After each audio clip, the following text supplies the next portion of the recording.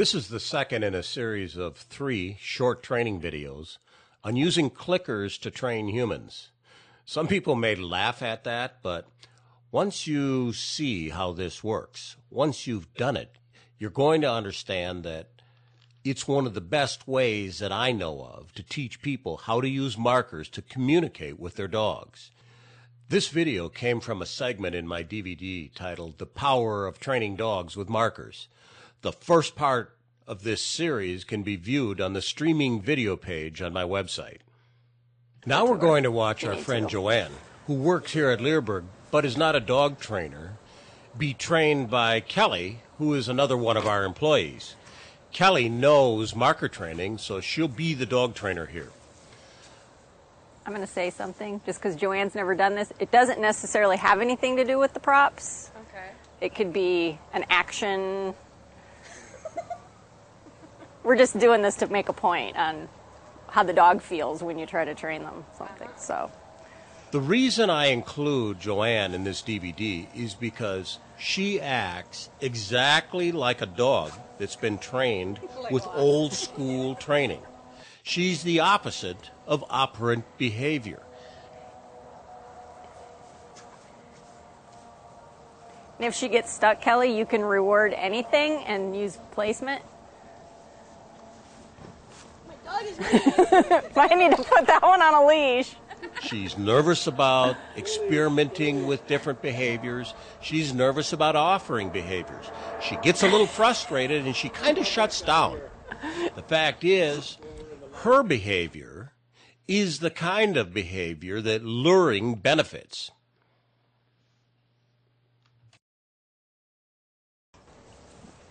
But what a good dog to try.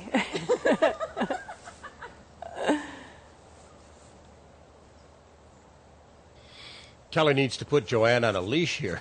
She keeps wanting to wander off, even though we told her it's not up there. For this one, stay close. We'll help you a little since this is... Roll around, chase my tail. You know, Joanne is kind of shutting down a little bit here, and I include it because you're going to see this with dogs. If your dog has some distractions, if it's in a different place, it's going to shut down, and you need to figure out how to help it through the work. There, Kelly could have rewarded higher up, towards her head. Remember, reward placement. The goal here is to get Joanne to touch her head with both hands. So the reward should be on the top of her head. Here we have a little operant behavior. Again, the reward should have been on top of her head. Joanne's frustrated. She's trying to figure out, and you might think, how hard can that be? Well, No cheating. get a friend, go out, and do this. See, Joanne went down there 3 times in a row. The first time she got rewarded, so she tried twice again. Now she's trying to figure out, well, why did I get a reward there? Are you stuck? Yep. Okay. Let me just, okay. So I'll- Try placement. Okay, well, that's okay. That's okay, just... So if she does anything, and try the placement where you want the goal to be. So it doesn't have to, there, that was just a move, anything. Okay.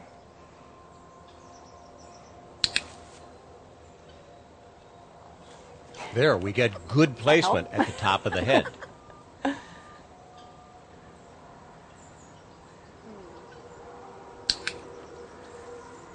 That was good timing on the mark, good placement.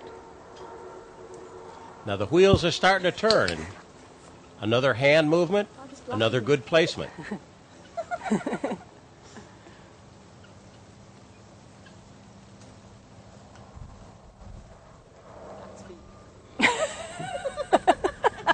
But again, frustration, and you're going to see this in your dogs. perfect placement.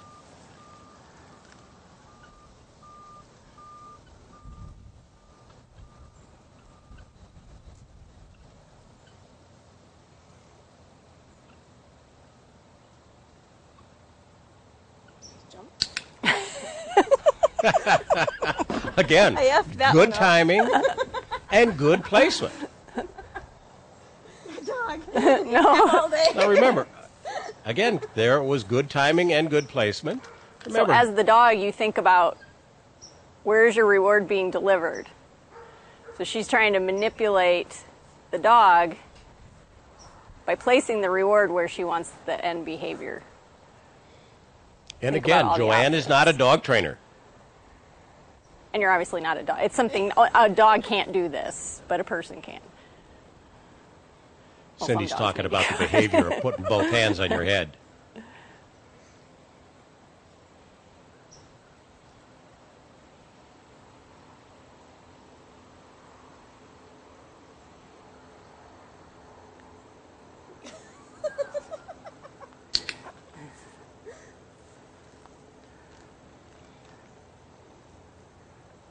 Ed made it look easy.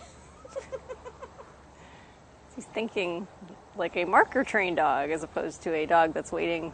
That's what this is all about. It's really great exercise to make you understand how the dog feels.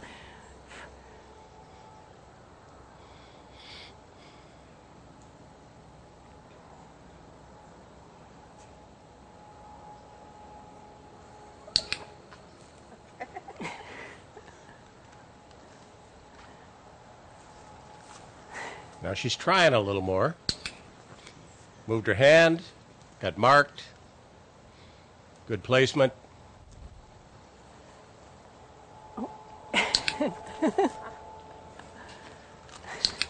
There she's got it. There she's got it.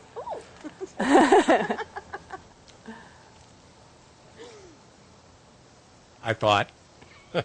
Okay, so where'd she place the reward? Joanne my head. was such a good sport here to do this.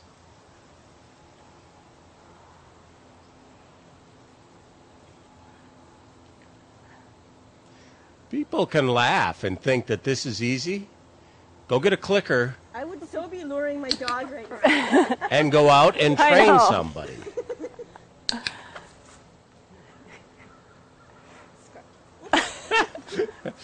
Reward placement right on top of her head.